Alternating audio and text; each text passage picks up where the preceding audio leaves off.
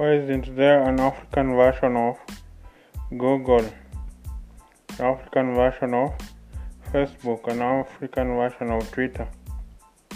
We need to have our own internet giants as Africans to articulate our own issues, because we can't just rely on these big tech platforms to rely on the deepest issues that encumber Africa.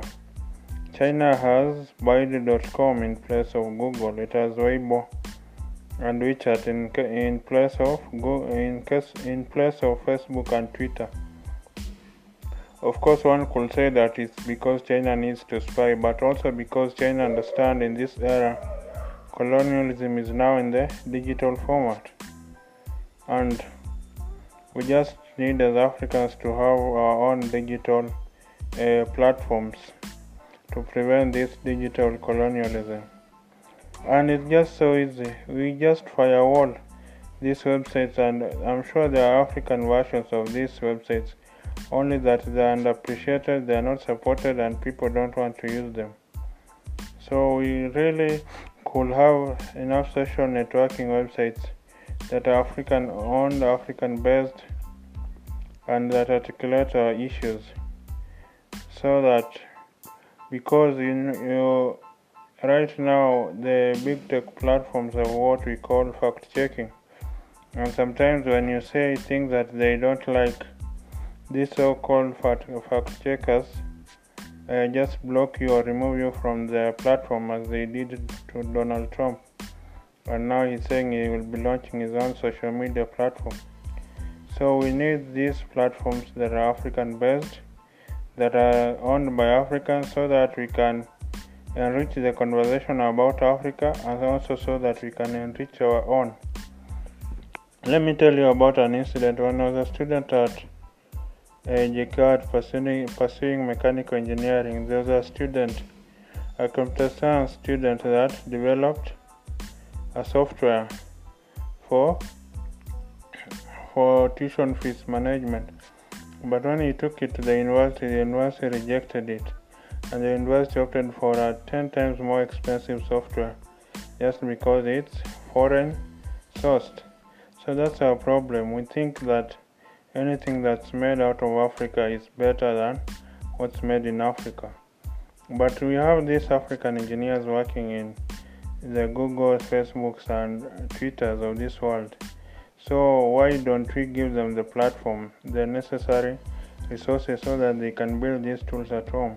We will first of all have enriched the conversation, African-owned conversation, and then we'll create millions of jobs from our own people. Do you know right now there are people that contribute to Google, Facebook, Twitter, have blogs, have successful Twitter accounts, Facebook accounts that have hundreds of thousands of likes and followers, and yet they can't even afford data bundle. So this is the new form of serfdom we are talking about. In medieval Europe, they were the landlords, and then everyone else worked for free. So this is the business model of these tech platforms. They call it the user-generated content. But what if this user-generated content is the ones that's bringing them revenues by the billions of dollars, tens of billions of dollars? So that's what we need. We need to create a platform where our content creators can benefit. And so that calls for African-owned platforms and African-owned solutions. So I've addressed these ideas in my book, that is The New Africa Rising. That is The New Africa Rising by Collins Mabindo Kango. It's available on Amazon.com. Just copy and paste the link above. It's above on this episode. I've just attached that link. It starts with HTTPS. So copy that link that starts with HTTPS. Copy it into your web browser, and you'll get to read the first 20 pages of the book for free. And then if you like the book, you can purchase it for only $4.99. So the link starts with HTTPS. It's at the top of this episode, just after the name Mabindo FM. So copy that link into your browser, and then you can read the first 20 pages of my book, The New Africa Rising, for free. In the book, I basically address how Africa can move from the periphery of world affairs to the front and center. And I call Africa the 1% continent, where it contributes just 1% to the global economic output, even though it's the back-end factory of the world. All the raw materials, the natural resources are derived from Africa, and yet Africa is rich in potential, but its people are the poorest. So these are the dynamics I'm addressing in my book.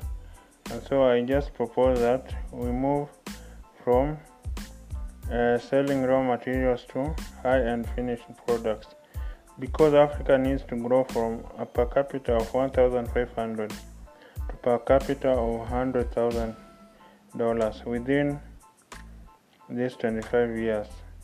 And it's not an achievable task. I know you are saying I'm a dreamer, I'm a lofty idealist, I'm an ivory tower idealist, but even if you ascribe those values to me, I remain true that Africa can and will develop so rapidly that it will lead the world and be a force for good.